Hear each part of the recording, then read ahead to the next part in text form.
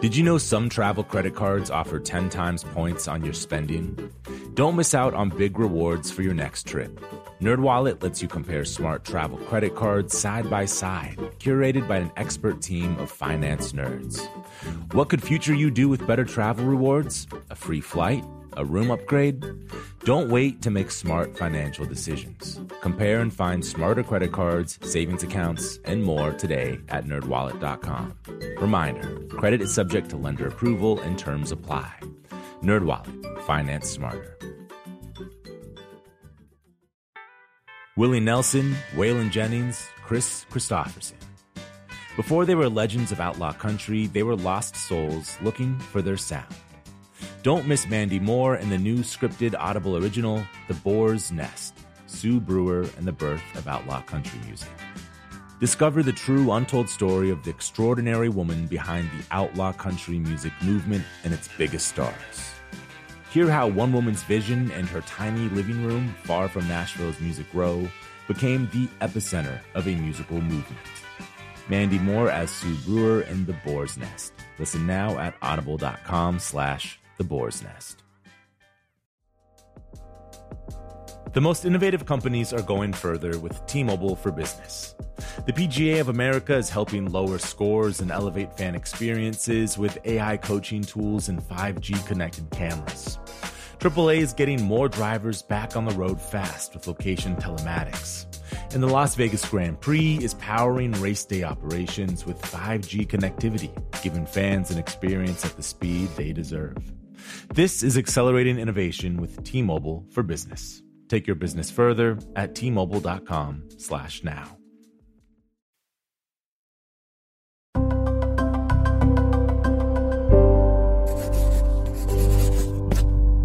Pushkin. Just a quick note here. You can listen to all of the music mentioned in this episode on our playlist, which you can find a link to in the show notes. For licensing reasons, each time a song is referenced in this episode, you'll hear this sound effect. All right, enjoy the episode. Few bands represent the eclectic nature of Los Angeles as well as the Red Hot Chili Peppers. Their blend of punk, funk, and rap that they perfected on 1991's Blood Sugar Sex Magik felt like it could have only come from Southern California. That album, by the way, is produced by Broken Record host Rick Rubin, one of his first projects after moving from New York to LA. The secret to the Red Hot Chili Peppers' funky sound was their dexterous bass player, Flea, a prodigious bassist with massive stage presence whose charm landed him roles in movies like The Big Lebowski and Queen and Slim. His talent was incubated in a Los Angeles that doesn't exist anymore. He writes about it vividly in his book, a memoir of his adolescence called Acid for the Children. Flea discussed the book recently with Malcolm Gladwell in front of an audience at the Palace Theater in Los Angeles. They also talk about Flea's upbringing and how he developed his distinctive style of bass playing. It was our very first live taping of the podcast, and we partnered with KSRW, in my opinion, the best music station in LA, to get it done. So here's Malcolm Gladwell and Flea live in conversation.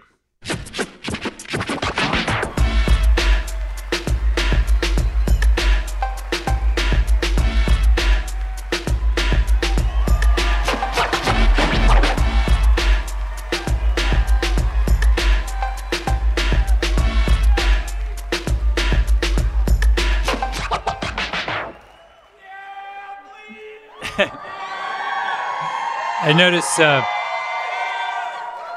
no one's chanting, "Yeah, Malcolm." It's pretty much... You guys know we're here to talk about books, right? I was trying to think, this is a great thrill, first of all, for me to be here. I think I was trying to figure this out backstage, the third most famous person I've ever met.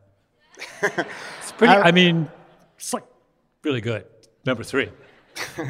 Wait, you're saying I'm the third most famous person you've ever met? Mm-hmm. I met Obama once. You're very famous. You're not that level. One? And number 2, I met Oprah once. I think you're 3 behind Obama and Oprah in my book. So, so it's very very exciting. So we're going to discuss your book, which, by the way, is really lovely. Thank you. And I say that in all sincerity, not as and I think that's the right word. There's something incredibly heartbreaking and beautiful about it. And that's where I wanted to start. One of the many unexpected pleasures of this book is the picture that you paint of Hollywood in the 70s. And I wanted to start there because it's a Hollywood that doesn't, I may be wrong, doesn't really exist anymore. Is that right? It doesn't exist in the slightest. And I actually had written extensively lamenting the loss of that time and just how the city has changed. And I took it out because I kind of got into grumpy old man territory. But I thought it was kind of some of the best writing that I did. And I sort of would like to release a special little grumpy old man book of the stuff that I took out. Yeah. Just because it was a love note to a Hollywood of yesteryear that now exists on the tip of a real estate agent's tongue in describing, that this was where Charlie Chaplin kept his woman or something, but Hollywood was obviously, its whole heritage coming up as the beginning of the film industry. But in the 70s, when I got there, it was this place that was so, in one way, very dangerous and predatory and kind of reveling in the free love of the 60s and that being exploited and turned into money and created a really seedy, mean-spirited, dangerous casting couch type of vibe, which was really gross and disgusting. And as a young boy in Hollywood, I was, I dealt with that. And also a young boy who was unwatched and a street kid and wild and out till 5 o'clock in the morning on the Hollywood streets when I was 12 years old. Yeah. Came into many a scary encounter, but also it was alive with a wildness. It was like the Wild West, man. It was, there was so much art and so much music, and it was so untamed and feral in its way, and there was so much money. It was just a weird, wild, glam, punk, everything. You move here from New York, and you're how old at that point? I was just turned 11 years old in 1972. And your family, you and your mom and your stepfather and your sister moved first to where? To Koreatown? Am I remembering correctly? No, we lived in the Miracle Mile district. Miracle Mile. Yeah. And then you moved from there to where exactly? To Hollywood, to Willoughby and Laurel in Hollywood. Yeah. Yeah. So little stucco house.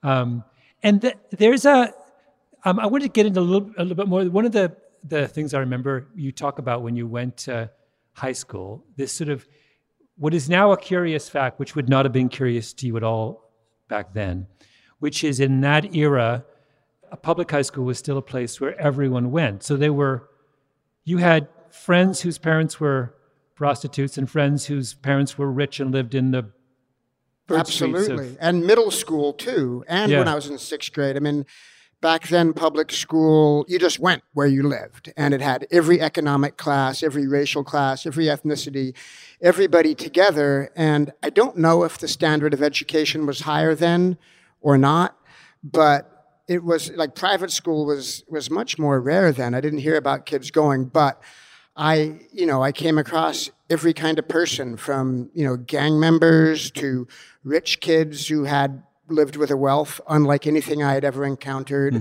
to, kids who were like trading switchblades and bags of weed in 7th grade, Yeah.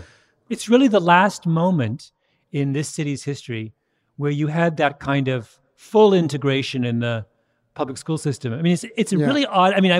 This is a very sort of nerdy sociological point to begin with, but I think ultimately, I wonder whether it's connected to the kind of art that was coming out of the schools at that time. Like you described, you had a friend, was it Freddie Gold? Yeah. Who lives in the fancy house. Yeah, he was the rich kid. Above Sunset. Yeah. And so in your same friend group, you were living under, I guess, your family had. We were all right. All right. We actually had a pretty nice little spot. We were just getting by, but we did fine. It wasn't like we were. But hungry. Someone of your economic background today does not have a school friend named Freddie Gold who lives in that kind of. Yeah. No, now if you're rich, you're going to a private school, and it really speaks to where we're at now, like the divisiveness and the haves and have-nots and this gulf becoming wider, and the have-nots being this entire new strata of society that is living on the street and sleeping in their own shit, And being in Los Angeles, it's so prevalent and so intense. It's difficult to understand. Back then, when I walked around the streets of Hollywood in the 70s, when you saw a homeless person, it was like, oh, there's a bum. There's a guy eating out of a trash can. That was a rare thing. And now it's just a huge segment of society. And it's, part of the divisiveness of the country that we live in. So tell us the touch points of your adolescent world in Hollywood. So you would go, where were you playing basketball? Where were you, when your 13 or 14-year-old self, tell me all your hangouts. 13, 14, I was hanging out at Laurel Elementary School. I was hanging out at Carthay Elementary School. I was hanging out at West Hollywood Park, shooting hoops. I was hanging out around Hollywood Boulevard and Sunset and stuff because there were just so many little hustles that I had with my friends to get money. Me and my friend JD used to sit up on Hollywood Boulevard with kazoos and trash can lids and do songs, play songs to get money. It was all about the hustle when I was a kid because from a very young age, it wasn't that I was ever a homeless kid or anything like that, but I was completely unwatched, and I was a street kid. I got, from that age, home was just a place to crash. Sometimes I came home, sometimes I didn't, and I just got into everything that I could. But there were so many little hangouts, that we found. Found older people that would get us high, so we'd go over to their house, anywhere. Where one of the first half of the book is about your childhood, and although you talk a lot about your stepfather, that point you just said about how you were unwatched is the striking, to a 2019 ear. Yeah. The striking fact is, where in God's name are his parents? But none of your friends seem to have. Is that fair? I think I met kids that fit into, my social plan, other kids that had that sort of freedom as well to varying degrees. And for my parents, my stepdad, who was the main father figure around, was in and out of substance abuse and just wasn't paying attention. My mom had her own, relationship problems.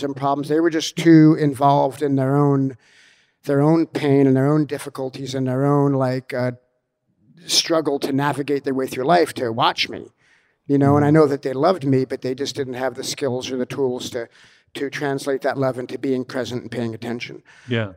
Did your sister take care of you? No, she was wild. We were both wild, me and my sister, Yeah, no. Because No, bless her heart. Because the kind of fascinating paradox about the book is, as you describe your childhood, you're describing chaos and mayhem on the one hand, and yet at the same time, you seem to have had an extraordinary amount of joy as a child. Yeah, I did. It's funny, I've always in general had a thing inside of me that yearned so much to connect and to love and to find things to believe in. Like when I was a kid, I loved literature. When I discovered music, it changed my life. I loved music. But the fact that I was unwatched and the fact that I was a wild street kid, even though it made growing up very difficult because I didn't have the structure and I didn't have, my parents guiding me into growing up and becoming a man, that transition from being a kid. But by that token, I had freedom, and it got me into a lot of trouble. I was a thief. I was a drug user. I was out of control. I had to make huge mistakes to learn. I had to, and a lot of the book is my search for my moral compass. But as well, I looked for my family in the street. I looked for my family with my friends. And when I connected with my friends, it was profound. And it was where I found, extreme love and connection. The unhealthy part about it was I looked to my friends to fulfill roles that parents are supposed to fulfill. And, 14-year-old boys you're getting high with can't do that, So that was difficult for me and kind of left me in a raw and vulnerable, uncomfortable position many a time. But at the same time, it's, no accident that someone like me and the friends that I made as a kid ended up starting a band that was able to connect with people. Because any connection that any musician ever has with anyone is in equal proportion to the connection that they can have with one another when they're playing together. Mm-hmm. Or that if they're a solo person, the connection that they have with the divine voice of music. It's equal. And oftentimes, like, people talk about talent, like, well, you've got talent because you can do this. It's like, I don't know. You know what I mean? And sometimes I think, like in music, the best talent is no talent, because you might not have a natural feeling for rhythm or harmonic progression or whatever. But because you don't have it, you come at it from your own way, and you invent something, that is really unique. And yeah. I want to come back to that, but I just wanted to dwell for a moment on this paradoxical happiness. And there's a passage in your book, and I'm going to make you read a little bit of it. But you're describing November 21st, 1978. So how old are you in 1978? Is this the day that I'm happy? The happy day? The happy day. Yeah, well, I think I'm 14. Yeah, you're like yeah, and I had described so many sad situations. Yeah. And I only put things in the book that shaped me. Like, I had many a wild tale that probably would have been the most exciting stories for people to read, and probably would have been the headlines and anything writing anybody about the book, any article about the book. But it was important to me to not write things for entertainment values, but just to be honest to things that actually changed me and opened me up. So amidst all these like traumatic things and melancholy things, I was like, you know what? I had beautiful days too. So I think that's what this is this beautiful day. And you describe, you walk a mile to school, bouncing your basketball. And I love this little thing about the peace sign I drew on my ball popping up between potholes and sloping sidewalks. By the way, there's so much lovely language in this book. But anyway, you get to, I'm going to have you read, I'm just to set up this little part I want you to read. So you get to class, and you play basketball before school. Then you sit in social studies class, and you deliver an oral report on the composer Hector Berlioz. Symphonie Fantastique. You get an A+. You eat pizza. You flirt with a girl that you have a crush on. And then just start reading by shot after school. Just read that last little bit. Shotmore. Okay. Shotmore Hoops. Okay. I shot more hoops. Yeah. Shot more hoops after school. My shot was so on. Then ran home. The house all to myself. Practiced trumpet out of my Arbin book, the trumpeter's Bible. The classical melodies resonating through my cranium and echoing around my bedroom. Then cooked myself a delicious spaghetti dinner. Lay on my bed, satiated and content, reading Richard Bach's Jonathan Livingston Seagull. Watched the Laker game, happy and cozy, before falling into a deep and restorative sleep. So it's like, but it's to my point, this is this description of this perfect day as a 14-year-old, and there's no mention of any adult. Yeah, well, right? It's kind of fascinating. Yeah, right? Well, it's true. And it's about you seeking out and finding things that bring you pleasure. Like the book you read, the game you watch, the music presentation you give, the basketball you take with you to school, you had to sort of create this environment for yourself. I thought it was sort of such a striking contrast to the life of a contemporary 14-year-old. Yeah, I guess for me, as a kid, and really writing about this book, like, I learned a lot about myself. And I wrote a lot of things I wrote about. I was like, holy shit, why didn't anybody talk to me about this stuff? Like, earlier on when my parents split up, when I was a kid, my father worked for the Australian government, and he wore a suit, had a briefcase, went to work every day. We had dinner at 7 o'clock at night. He played golf on the weekends. He ran a very tight ship. It was structured. It was almost like militantly so. And we came from Australia to America because my father got an assignment in New York at the Australian consulate. We were supposed to be in New York for 4 years, then go back to Australia and continue on in our very normal, proper life. But my mom, my wild-ass mom, in all her heart-following wildness, left my dad, took up with a junkie jazz musician who lived in his parents' basement. And, you know, my dad went back without us. He left. And we moved in with this new man who's a drug addict who lived in his parents' basement. And that's when everything just went crazy. And when I look at that in particular, and I'd never really, like, I knew all this stuff that happened, but I had never really, like, looked at it with any real degree of objectivity. And when I wrote about it, it was very emotional for me to look at it, and kind of like, that was one of the times I was like, geez, Mom, Dad, Stepdad, like, you never, ever sat down and talked to us about it. And when I first kind of realized that, I had a tanty for a minute. I was fucking angry. And then you know, as time went by, I realized, like, you know, they did the best they knew. They just didn't know. Mm-hmm. But just to your question and your comment, I was really lucky as a kid to fall in love with books.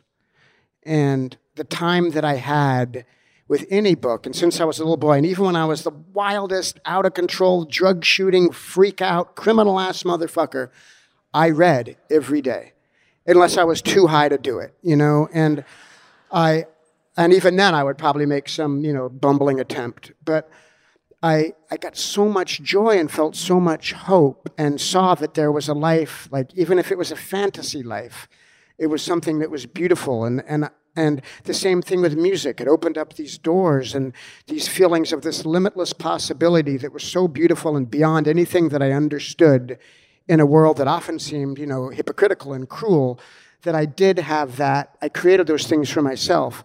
But you're the first person to mention on that beautiful day that there's no parents around, and I never thought of that. Yeah. But I realized that outside of, like, with my friends and the love that I got from sports, like playing basketball in particular, and the thing that I loved about it was the unspoken connection. You know, that sort of telepathic thing you have with people. And the same thing playing music. And the same thing kind of with a writer when you're reading their book. You're connecting in this way. Mm-hmm. And the magic of my solitude with those things that gave me hope are really, that's me. Like, those are the pillars of the best of me. Yeah. Yeah. On the parental theme as well, what's interesting is that this book is full of kind of pathology and loss and dysfunction, but it's almost all adult. So you have, am I counting correctly? 3 pedophiles, 3 adult suicides. It's like you're surrounded by all of these deeply screwed up adult figures who are making your life incredibly difficult and sad and complicated. And the simple and beautiful pleasures seem to be are the ones that are kind of peer pleasures, as opposed to, that's the kind of... Right. Well, I guess for me, like, simple and beautiful, like, is also profound and complex and layered and infinite. But in terms of the adults, there are 3 pedophiles in there? There's the guy you look up later. He turns out to be a pedophile. Oh, yeah. There's the guy who lies down next to you when you go over to his house, and you miraculously escape. And then there's another pedophile. I was keeping track, but after a while, there's like a lot of it. This is like Hollywood in the 70s. Scary stuff, man. But it is. When writing about it, there's different things I've had in life. Like, I'm glad I never became a junkie. And when I did shoot up drugs like a moron, I'm glad that I never OD'd and died or, got a deadly disease. And I feel like there's there's some protective angel, like, looking out for me. Because also growing up with, I put myself in situations 1,000,000 times growing up in Hollywood as a little kid where I could have really been hurt. Like this, will you tell that crazy story about the swimming pool that you guys would jump? Oh, yeah. Yeah. I would have thought it was burned. Yeah, that was just the thing. You were like, you struggled to find out which of the crazy swimming school stories I was referring to. Yeah. This is the one. No, because there's 2 swimming stories. One is like late at night when we would go sneak into pools of apartment buildings to swim. I'm talking about when we jumped off the roofs. Yeah. Well, that was, Anthony and I, when we met when we were 15, it was very explosive. We met, and it was antagonistic right from the first second, and also literally from the first second, I looked at him, and I knew that this was a person I'd be hanging out with for the rest of my life, and there was no doubt. I knew, and it was intense. And, my mom said to me, my mom's passed away, but I remember her telling me, like, kind of towards her later years, she's like, Michael, I remember, when you came home when you were 15, and you walked in and you were alit, you were glowing with something that I hadn't seen in you before. And you said, Mom, I finally found someone I can talk to. And that was the day that I met Anthony. And I remember, like, that week, it was raining. And so for PE class, we had to sit up we just to sit and talk. You could go down, but you sat in the gym, and we just sat and we just started talking, and it was just, this nonstop river of communication. Was that the first time you ever met him? Yeah. So it was just a kind of random encounter in gym class. It was just like, I had this kid, Tony Scher, in a headlock, and it's so funny because Tony Scher could beat the hell out of me. But he was my best friend at the time, and I had come out of hanging out with these kids that were real, like, kind of bad kids. I mean, relatively bad in terms of, like, every day was just what crime can we do, to these kids that were good kids. They did their homework. We played sports in the street. We might have smoked a little weed here and there, but and I had this kid in a headlock, and I was giving him a noogie. I don't know if you're familiar with a noogie, but it's when you get someone in a headlock and you grind your knuckles in. And Anthony came up and he's, lay off him, and I was scared of him. And he looked unlike, like in 1976, 77, in my 10th grade, every kid had long hair or a big afro and puka shells and OP shorts and like Led Zepp. And he had a crew cut, and like he just looked different. He had tight pants and and muscle. He was buff, and and he was intense. He was like, lay off him. And, whoa, And I just felt this, this feeling of like that we both were apart from everything, and that we would see things in a way that was different. Yeah. And I was right. It's like when you describe the moment you meet Anthony in this book, you realize the book is a love story, right? It's this extraordinary romantic, in the most beautiful sense of that word, encounter. And and what's amazing to me is, like, you say you came home that night and you realized that this was your soulmate from the get-go. Yeah. Yeah. I just knew that we'd be, I don't know what the right word for it is. And one of the things, and perhaps it's hard for me to have an objective view on it because our friendship is still this moving, fluctuating, intense thing, that it's difficult for me to understand. And I tried to understand it as best I could because it was such a big part of my childhood, such a big part of my growing up. And but as I write in the book, it was difficult. It's difficult for me to understand because it's not like other things where people fulfill something for you in life. You know what I mean? Like if it's a romantic relationship, it's an intellectual relationship, it's someone you might share a spiritual path with, it's all these different things. But with he and I, it was like from the beginning, this electric motivation. And at the same time, it's sort of like north and south magnets. You know how they have to be together, they have to exist together, but they push against each other too. And I wrote about it, like, I write this piece about these what do you call those bighorn sheep, like ramming heads together, and how they fight. And it might not, it's just because that's what they do. It feels good to smash their heads into each other, and they're alive and they're electric and everything is flowing through them. And even though, like with Anthony and I, we butt heads all the time and we have completely different worldviews and, different ways of going about life, but, brothers. It reminded me of, there's a very famous marriage researcher called John Gottman who does this exercise with couples. And what he does is he asks them to describe the very first time they met. And his theory is that in the very first encounter between two people are the seeds of their future relationship. And he gave these hilarious examples, like, the couple will be in some kind of therapy because the guy is like cold and unresponsive. And he'll say, well, what happened in the first time you met? He goes, well, he was 25 minutes late for the date. He'd forgotten his wallet.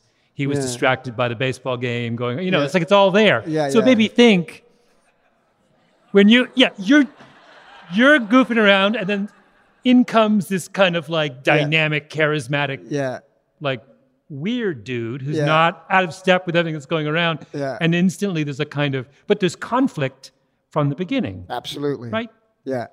Get away that's from a really that. interesting way to look at it. I just got married a few weeks ago, as I was saying. And of course, thank you. But of course, when you're saying that, I'm just thinking like the first time I saw this woman, it was just like, will you marry me? You know what I mean? Just like, and I hadn't said a word. Yeah. But that type of it's fascinating. Yeah. When we come back, Malcolm and Flea continue discussing Flea's relationship with the Red Hot Chili Peppers' Anthony Kiedis. Reboot your credit card with Apple Card, the only credit card designed for iPhone. It gives you up to 3% daily cash back on every purchase. Plus, Apple Card has no fees, not even hidden ones. Apply for Apple Card now in the Wallet app on iPhone. Apple Card issued by Goldman Sachs Bank USA, Salt Lake City branch, subject to credit approval. Variable APRs for Apple Card range from 19.24% to 29.49% based on creditworthiness. Rates as of February 1st, 2024. Terms and more at applecard.com. Willie Nelson, Waylon Jennings, Chris Christopherson. How did the biggest names in outlaw country start a musical revolution? Through one woman's vision from one tiny living room. Don't miss Mandy Moore as Sue Brewer in the new scripted Audible original, The Boar's Nest, Sue Brewer and the Birth of Outlaw Country Music. Discover the true, untold story of the extraordinary woman behind the outlaw country music movement and its biggest stars.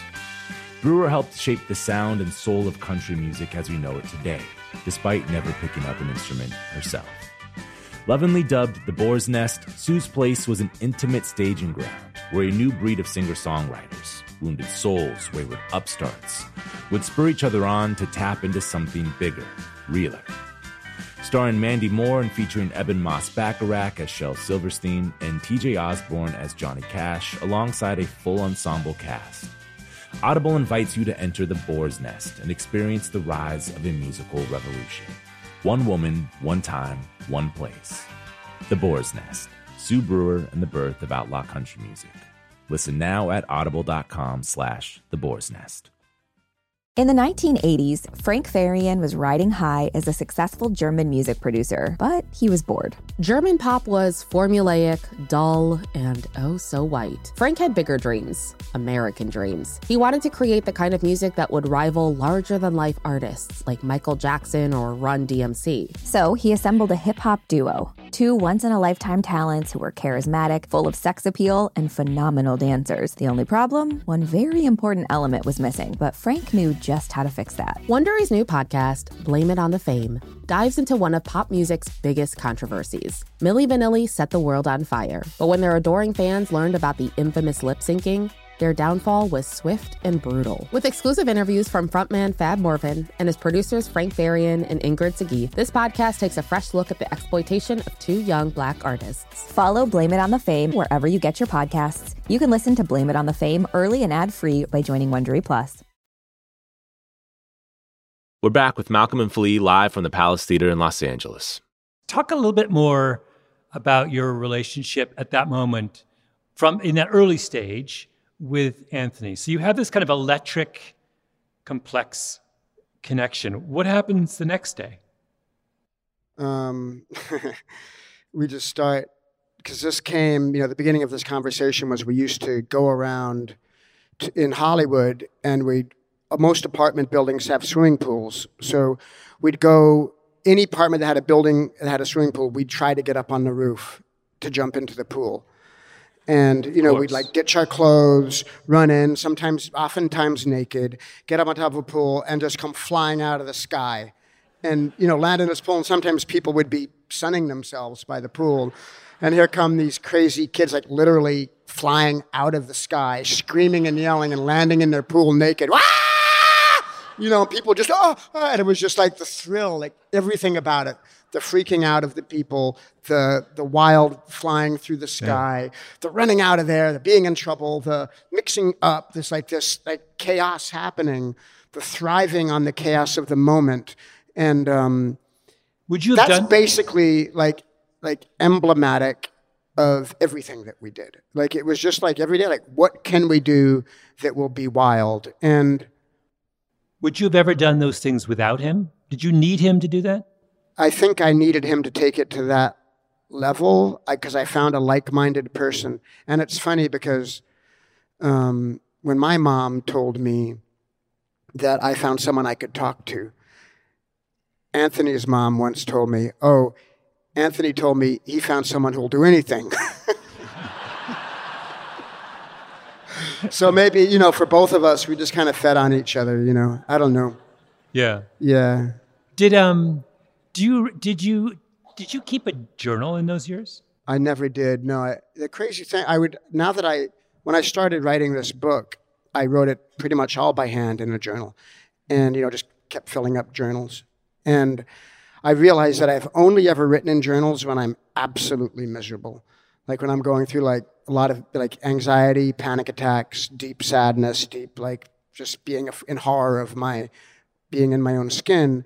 When I'll write to try to like understand what I'm going through. Yeah. But in writing, and I just like during the writing process of this book, I learned beyond like just like trying to understand my life and make sense of it. One of the big things I learned is I love writing. I just fucking love it. Like just the way the words sit next to you on the page, like the color of the way different words look next to each other. I learned what alliteration means, like I just, every time I sat down and wrote, when I lifted my head up afterwards, I felt connected and engaged to a part of myself that I had never really activated before. Yeah. And it was such a beautiful thing. And I forgot what I was coming around to. God, it was going to be great. Well, no, I was going to say, I thought you must have, because your memory for all this detail is astonishing. Well, one of the things that made me end the book when the Chili Peppers started is when I started writing about my childhood. I think I don't have that great of a memory, it comes and goes. But once I started writing about something, I always wrote from a place of feeling, like it would be one little thing about an event that I remembered, but I knew it was something I've been carrying around my whole life, and it was one of those things that guides me without me even knowing that it guides me. It's like something like, I'm scared, I don't know why, or I'm anxious, and because something triggers something from my childhood, but it's a murky memory. It's just like a color or a shape in the distance. And so I'd start from feeling, like, how did I feel? And when I came from that place of like physical sensation, and I started writing, it's like it would become clear. It would like the clarity and the thing would come into focus, and then not only did the event itself and the narrative of the event come into focus, but then I would start digging underneath, like what was the thing underneath that made it so, and why is it such an important thing to me? Yeah. And that was I loved that. I loved learning that. But it's not like Keith Richards, who had to hire a team of researchers to write his autobiography. What did he do? He literally had a team of researchers. Right. Wow. Yeah. To reconstruct his own memory. That's wild. Yeah. That's interesting. That's like an extreme way to go in the way that I really did not want to go, because it was important to me. And I think that I got my facts really straight in this book. I'm sure that I missed some things here and there, but I didn't care about that in the slightest. Like I thought, even if something happened, and I have it completely wrong in my head, like the story, I've twisted it somehow through some neuroses or whatever, that this is the story that I'm carrying. And all my life, I'm basing my actions and my thoughts and my relationship to the world based on this story that I'm holding. And if I learned that I had it wrong, that would be fascinating. That'd be great. And that would be could be a watershed moment for me in that, learning from my mistake. But I felt like the way that something lives in my heart is of equal validity, or even a dream is of equal validity to any like actual factual thing that happened. Yeah. When you met Anthony, your relationship at first was, how much was it about music? Was the music a part of what you were sharing in those early years, or? Yeah, it was part of it, but I mean, from a young age, we started like going out and sneaking into clubs and getting into places and seeing bands played. And I was seeing rock music for the first time because as a kid, I didn't like rock music. I thought it was dumb music. I thought it was music for people who didn't care about music because I grew up in a jazz household, and jazz being this like really sophisticated, cerebrally, emotionally, spiritually. I just saw rock music as something for kids who care about haircuts and silly magazines and stuff. And all of a sudden now it's taking on a different meaning because I meet Anthony and then more profoundly with Hillel later, but we start sneaking in, I start seeing rock music. And even though I still want to be Dizzy Gillespie when I grow up, I want to be a jazz trumpet player, I start feeling this visceral feeling about things. And I'm a kid, I'm starting to come into my sexuality, I'm starting to come in, and I'm getting this, I'm out in Hollywood clubs as a little kid, and I'm seeing all this crazy behavior and, nudity and people making out and doing weird things in nightclubs where little kids don't belong. I don't get the sense in reading your book that you and Anthony ever paid admission to any club. No. No, we like to sneak in. I feel like things. Challenging you to produce a single ticket from any concert. Yeah, no, we used to have this thing, like it probably still works. If you want to get into a movie theater, walk in backwards. We used to do this thing, just walk in backwards. It works all the time. Yeah. There's a...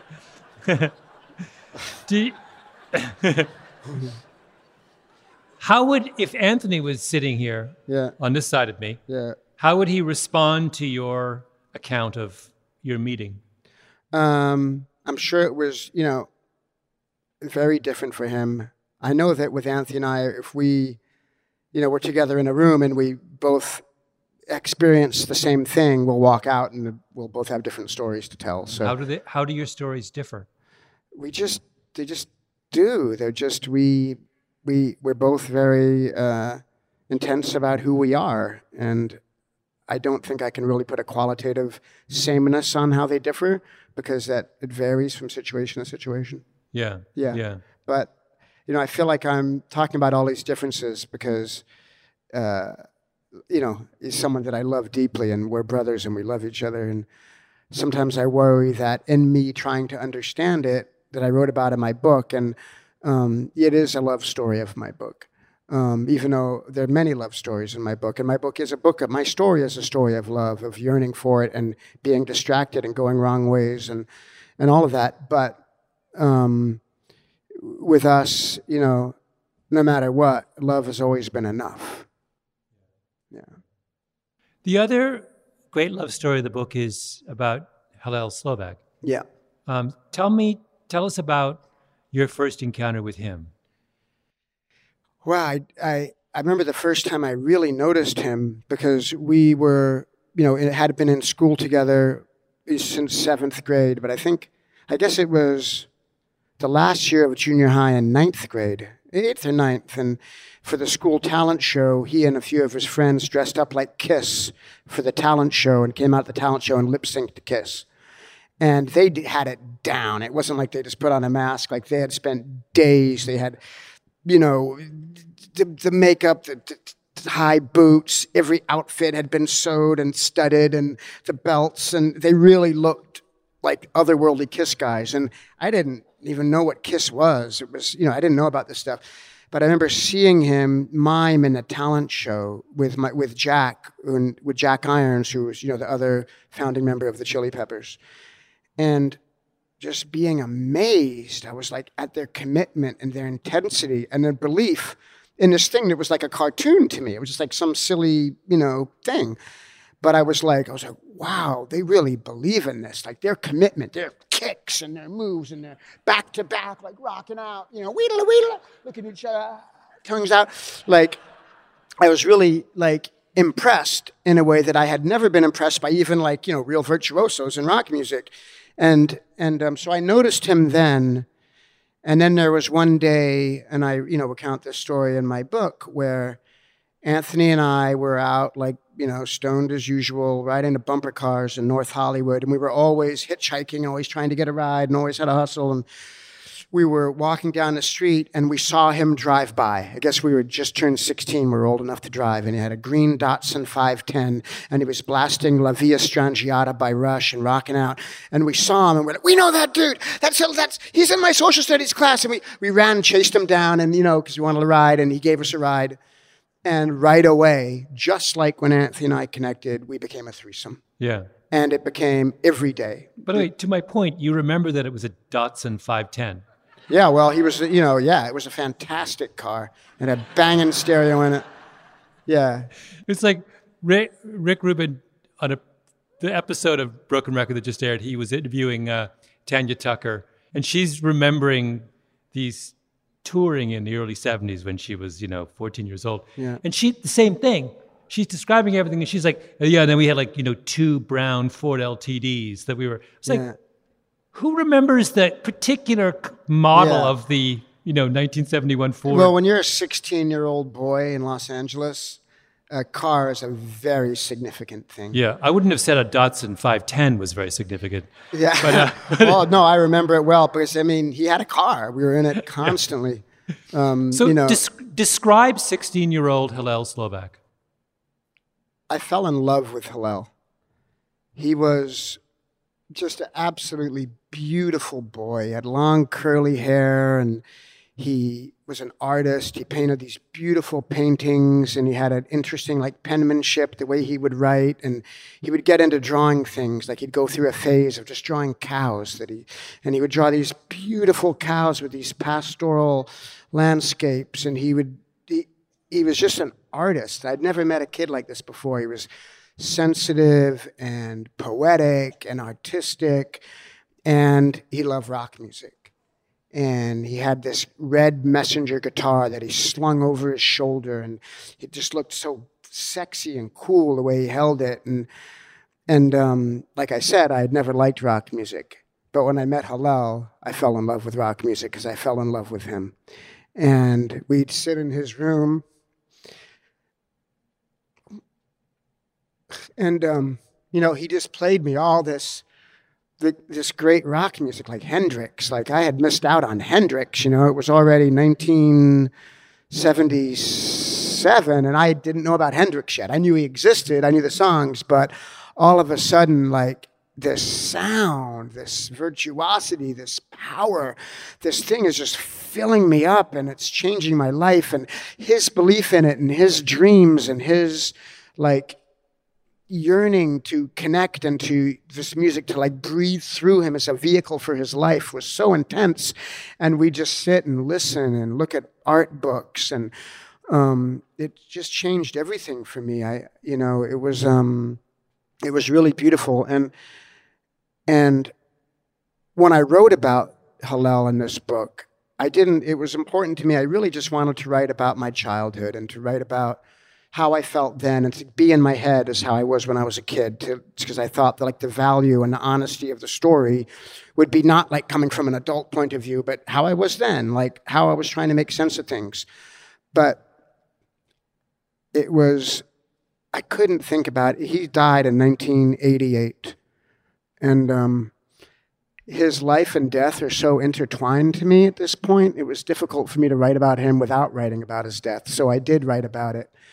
And because he's become for me in a way I have all these beautiful stories and memories and this from him, and he's really tragic. It's you talk about the book being sad and beautiful at the same time, and that's how my memories are for him. It's all these beautiful things, and then this tremendous sense of loss and sadness of his death at such a young age. And so I wrote about that too, and because he exists for me now in my dreams and in my thoughts and every day. Throughout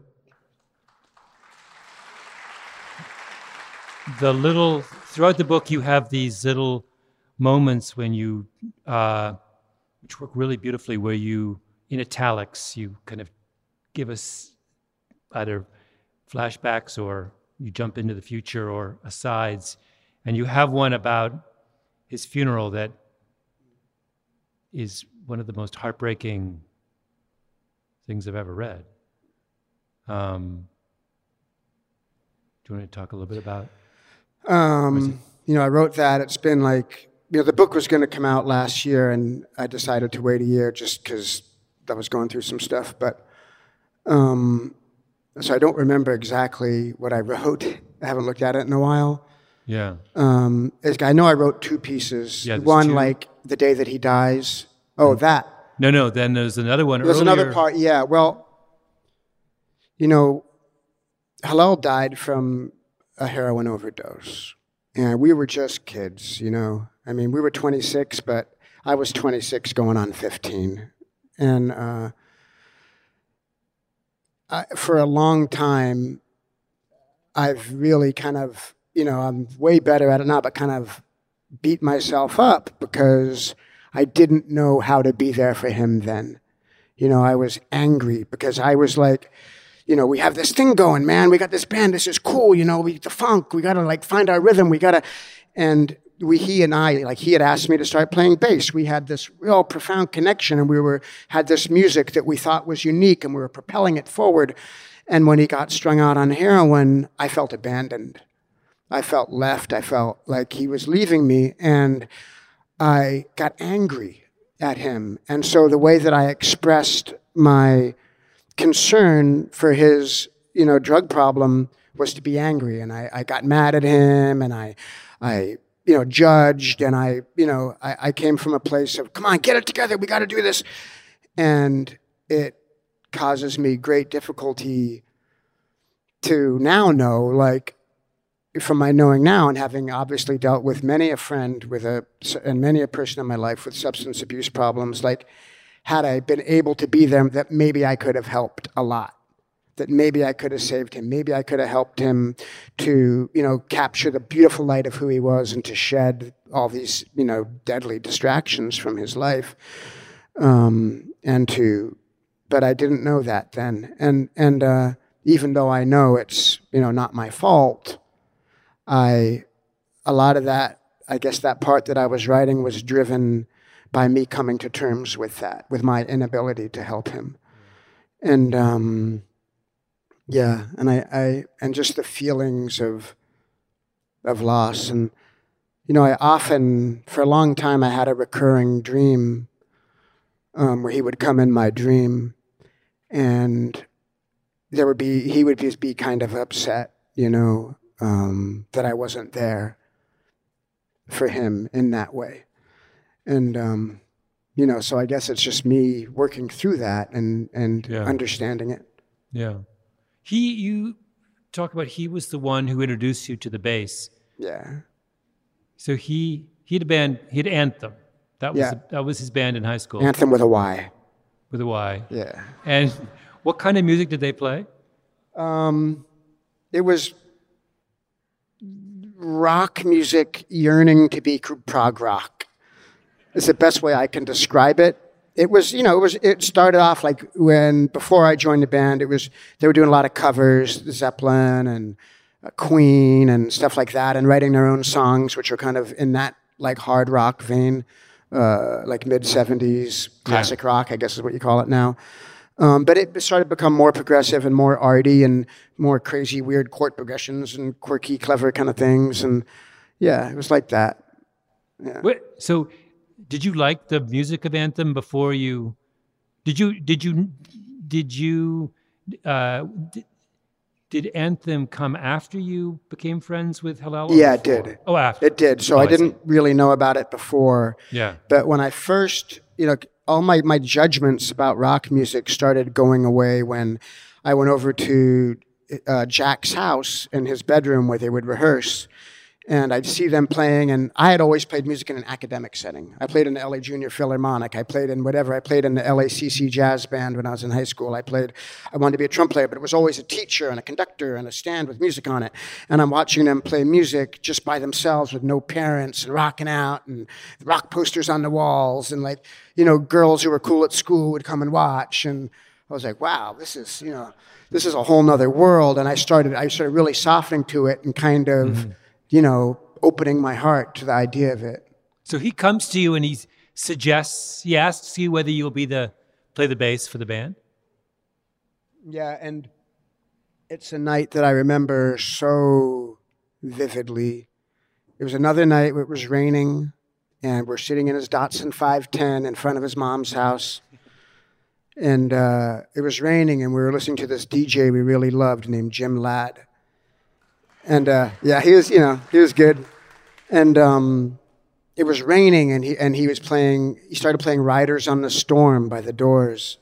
And we were laying back. I'm sure we were stoned, and we were sitting back, and it was playing, and he's like, Mike, he goes, he had a bass player named Todd at the time, and he goes, I think, Todd, he doesn't really believe in it. It's like a hobby for him. He doesn't live it. He doesn't breathe it. And, maybe you could learn to play bass, and why don't you learn to play bass and join the band? And I just started fucking shivering all over. And in that moment, I felt so I don't know if honored is even the word, seen and loved and valued, because I knew it meant everything to him. That a band is a fucking sacred thing, and when he when he asked me to join, it was the most loving thing that anyone had ever said to me in my life.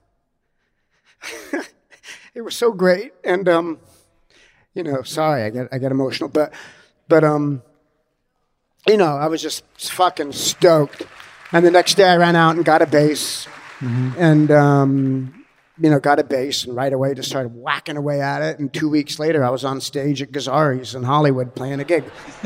And that, became what I did for the rest of my life. Can you... When we come back, Flea picks up his bass and walks us through the evolution of his playing style. Willie Nelson, Waylon Jennings, Chris Christopherson. How did the biggest names in outlaw country start a musical revolution? Through one woman's vision from one tiny living room. Don't miss Mandy Moore as Sue Brewer in the new scripted Audible original, The Boar's Nest, Sue Brewer and the Birth of Outlaw Country Music.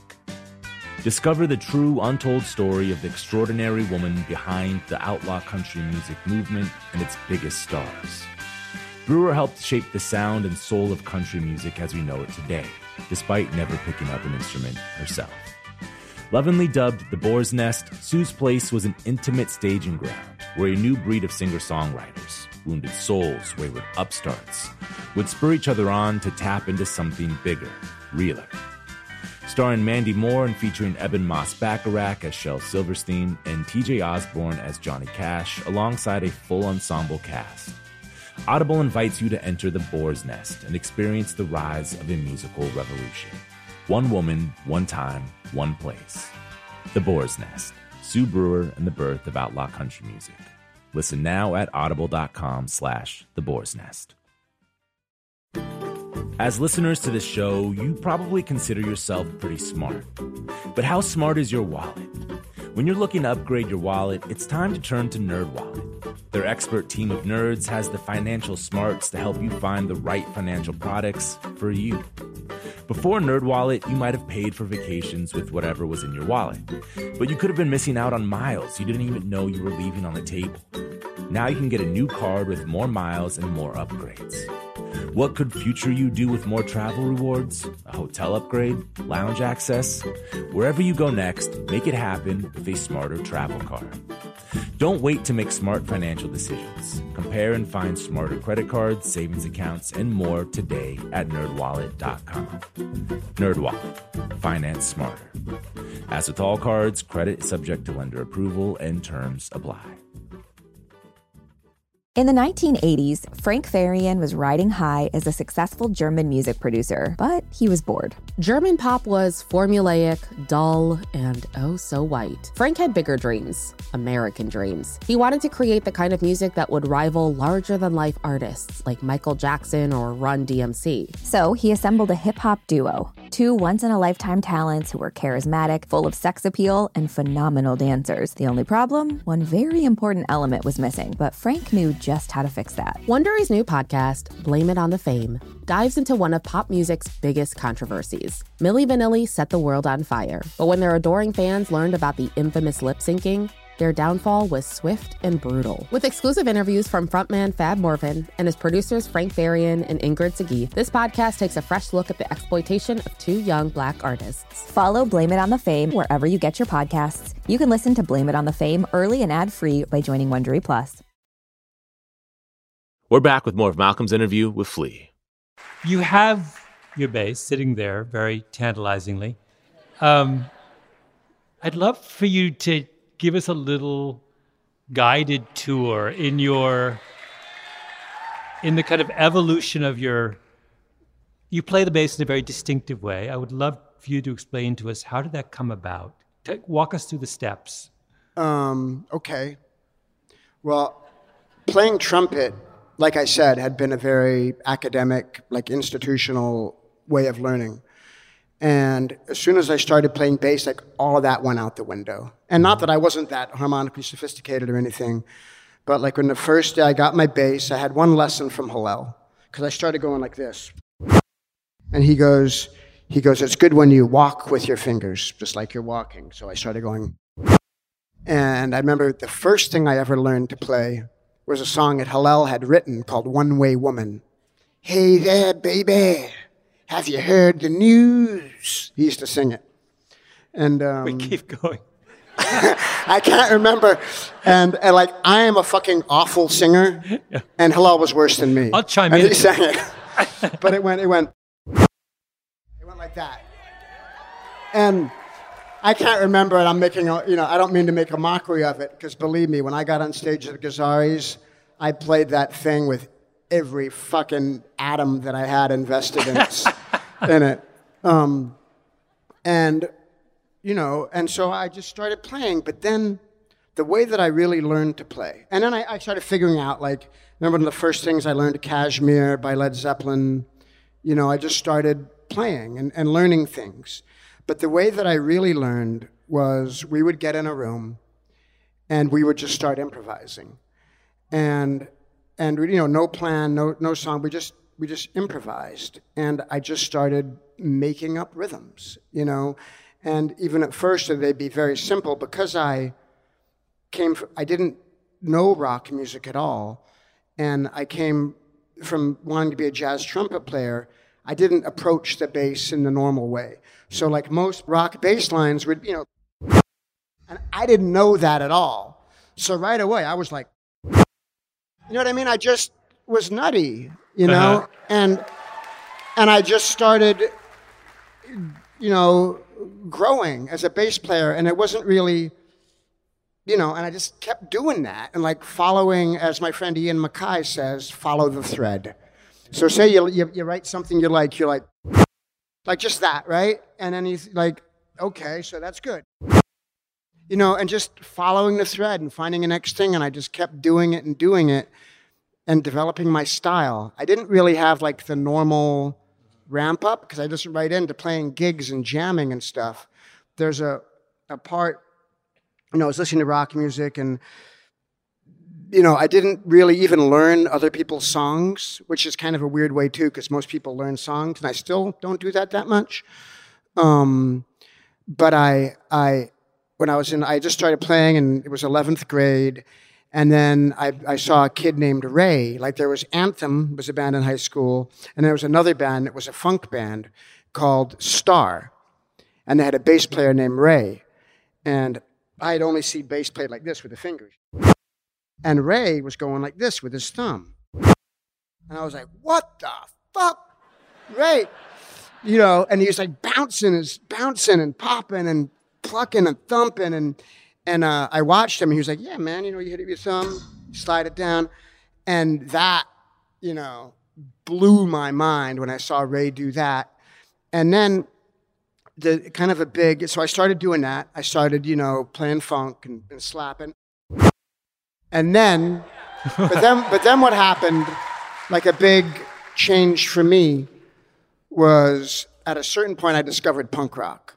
And when I started liking rock music, I liked the virtuoso players. I liked Hendrix, and I liked prog rock, like Alan Holdsworth and Bill Bruford and Yes, and these guys that were very proficient, technically accomplished virtuoso players.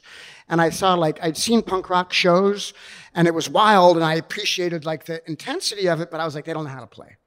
I didn't like it. And then one night, I took acid. And by the way, my book's called Acid for the Children, but I do not recommend children taking acid. That's not the point of it.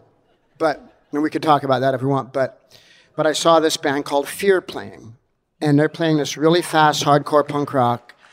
And I was just, granted I was on LSD, but I was entranced. I was absolutely entranced. And the movement of it, they actually were actually really good players within the context of this really fast, relentless, hardcore punk rock. And when I saw them play, it's like opened a door. It might have been on acid, so the door was there to be opened, but the thing was there for real. And so I'm blown away by this band. Afterwards, I'm telling everyone about it. Oh my God, this band Fear, they're so crazy, and the singer's so charismatic, and the music, and the crazy time signatures.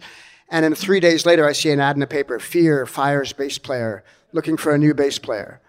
And I call, and I call up, I go down and audition, and I was like, I'm the wildest man that ever lived. And I love this music. There's no way they're not going to hire me. And they did hire me. And so then I started playing in Fear, and the music was really fast. It was punk rock, very simple, but fast. And also, here's a Fear song. It's called Give Me Some Action. It goes... Anyways, but when I coupled that feeling of punk rock, because when I fell in love with punk rock, I had a real awakening. The real, even though I played in Fear and I loved being in Fear and it was exciting and thrilling, the thing that got me was the Germs. I heard, thanks. I had heard the Germs once. I was like, what's that? And person I was with was like, oh, the Germs, they didn't know how to play. They're obnoxious. The singer was a creep, That's what someone told me at the time. And I was like, yeah, but I was getting in my head, they were saying it, and it was someone I admired. But in my head, I was like, that I got to hear that. And I remember the next day I went out and got their record GI. And when I heard it, I remember it, and it's another thing I write about it in my book. It's a very vivid memory because it changed a part of me forever. Which was that when I heard it, it had this magical, spiritual, intangible quality to it that just affected me, that made me tingle all over, that made me get lost in the ether. And here's this really violent, relentlessly intense music with no melody and the singer snarling and yelling. It's not like he's even singing. But it just,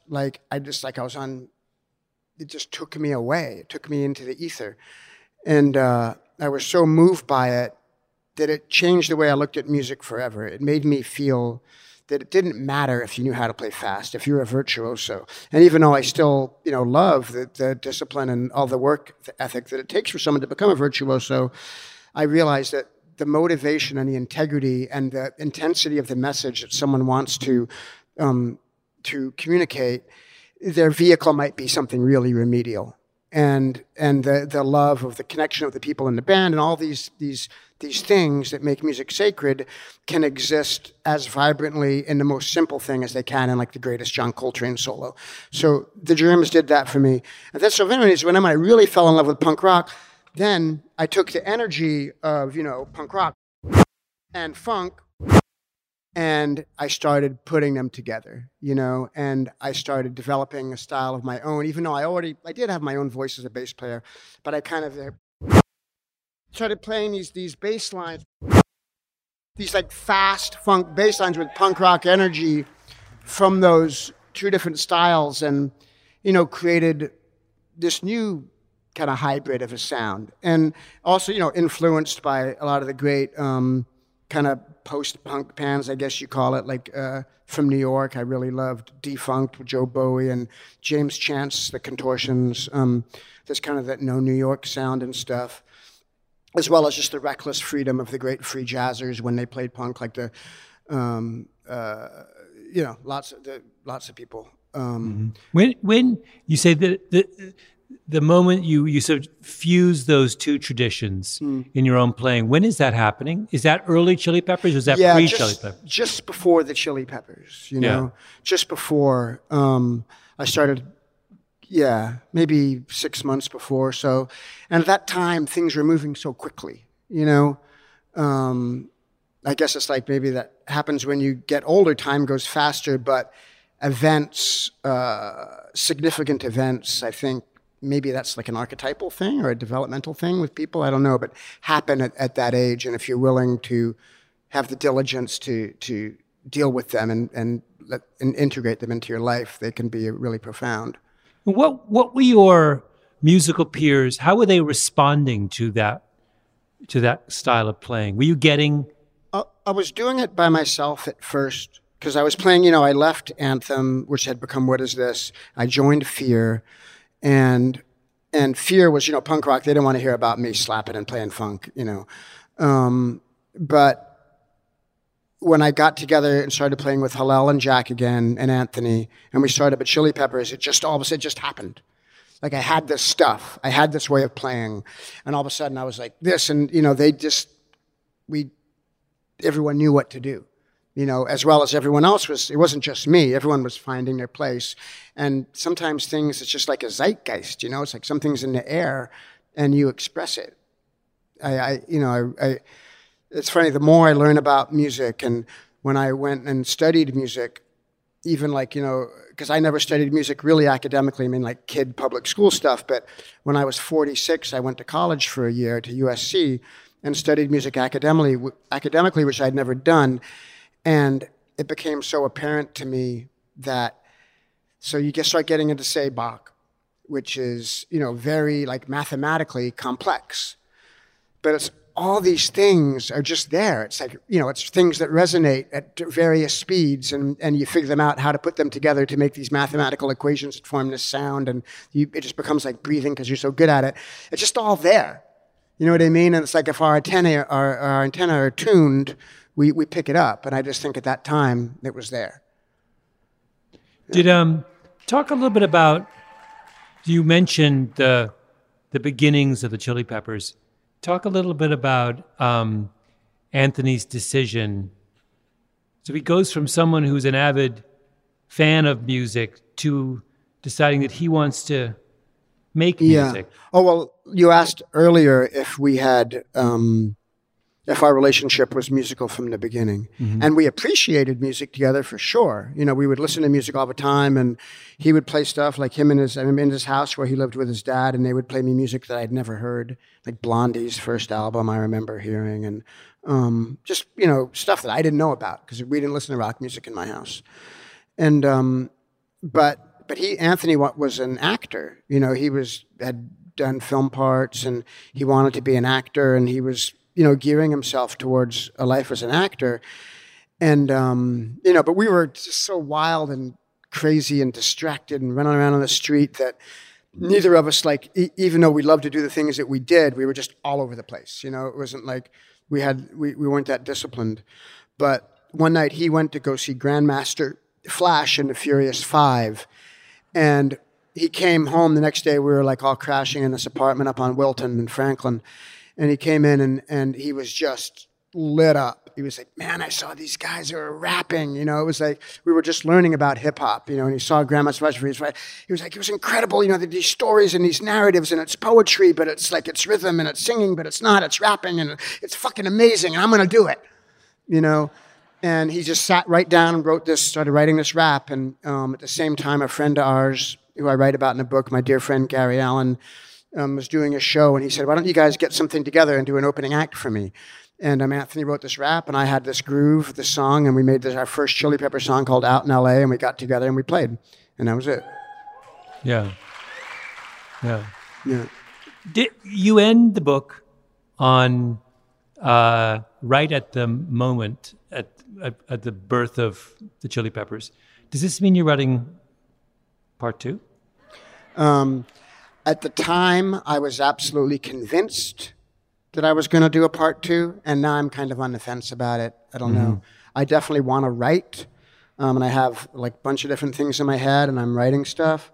And whether I want to release another memoir, at least next, I don't know. Yeah.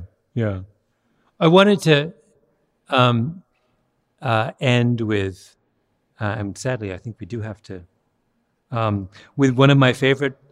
The book begins with this incredibly powerful and evocative picture of the Hollywood of your preteen years, of the early 70s. And then it ends with this extraordinary, vivid depiction of the Hollywood sort of musical scene of your early 20s. And there's one little chapter, and I'm going to make you read again. Okay. Where it's when you have a part-time job with the veterinarian, and you liberate a whole series of pills. Oh, yeah. You'll remember this, from the vet's office. I was going to actually try to, because when I did the pill installation, because I stole pills from the veterinary hospital I worked at, and installed them as an art piece. And I thought, I beat Damien Hirst to the punch. But, yeah. So imagine, hundreds of these pills? Hundreds for sure. Yeah. For every variety of pill. So all along the kind of... Yeah, there was like a mantle that went along the house that we were renting. So you have... Santa Monica and Formosa. I want you to read these last 2 chapters here, that page. The pills were... we had a party, by the way. And if that wasn't obvious, yeah. Yeah. And I put all these pills up. The pills were for various animal maladies like diarrhea, raw spots from excessive itching, and also included antibiotics and tranquilizers. The crowd of Hollywood high and low lives ate the pills and puked and pooped for days afterward. Emerging through the craziness of the party crowd came Snickers, a dude from a local punk band called The Stains. He commandeered the stereo, took off the arty music we were playing, and put on an AC/DC record. When I tried to put on some Ornette Coleman, he jumped up in front of the record player and whipped out a Bowie knife. A 40-ounce of Schlitz in one hand and the knife in the other, he stood guard over his AC/DC for the length of the album, stoically hanging his head, greasy hair hanging down over his wildling, bloodshot eyes. I wasn't going to fuck with him. True rocker. We later became friends. Snickers was a wild dude. That, I think... And the Stains were a great band. That story, I think, in some ways sums up the wild and magical and wonderful spirit of this extraordinary book that you've written. And I would, I think I speak for everyone in this audience when I say that please write part 2. Absolutely. Thank you, Malcolm. Ladies and gentlemen, join me in thanking Flea. Thank you. Good. We couldn't be more thrilled to have done our first live Broken Record with Flea. Make sure to go pick up his book, Acid for the Children. You can check out a playlist we put together featuring songs from some of Flea's favorite albums. It's at brokenrecordpodcast.com. You can also sign up for a behind-the-scenes newsletter while you're there. Broken Record is produced by Pushkin Industries with help from Jason Gambrell and Mia Lobel. Our theme music's by The Great Kenny Beats. Stay tuned for next week's episodes. You heard me right, we're dropping 2. I'm Justin Richmond. Thanks again for listening.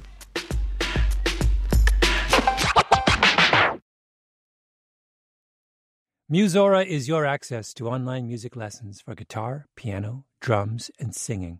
This is your chance to reignite some old musical passions or pick up an instrument for the first time. Connect with more than 100 of the world's best teachers and musicians. You'll get 7 days totally free to try it out. And then it's just $30 a month, less than a single private lesson. I mean, why do we do Broken Record? Not just because we love hearing from great musicians. We do it because we think that there is something beautiful about the appreciation of music. Don't you think we need more of that in our lives these days? That's the mission of Musora. to inspire, educate, and connect musicians. Enjoy unlimited personal support, weekly live streams, student lesson plans. It's like having a personal music teacher, only much, much better. Just go to Musora.com, Musora.com, to start a new musical journey today. The tradition of breaking tradition continues with the return of the Unconventional Awards from T-Mobile for Business at Mobile World Congress. This is an event that celebrates innovators whose bold actions took their industries to new places. If that sounds like you and you're a T-Mobile for Business customer, enter today. If you win, you'll be publicly honored amongst some of the most influential leaders in industry. And me, I'll be there too. Enter now at T-Mobile.com/unconventional awards. See you there. Open a limited-time 11-month certificate at Kemba Financial Credit Union. At 5.25% APY, it's more than triple the national average, plus it's a safe and secure way to grow your money. Visit your local branch or kemba.org/CD for details. Offer expires May 31st, 2024. APY equals annual percentage yield. Restrictions apply. $500 minimum and $250,000 maximum deposit. Advantage status required. Comparison based on bank rate average. Federally insured by NCUA.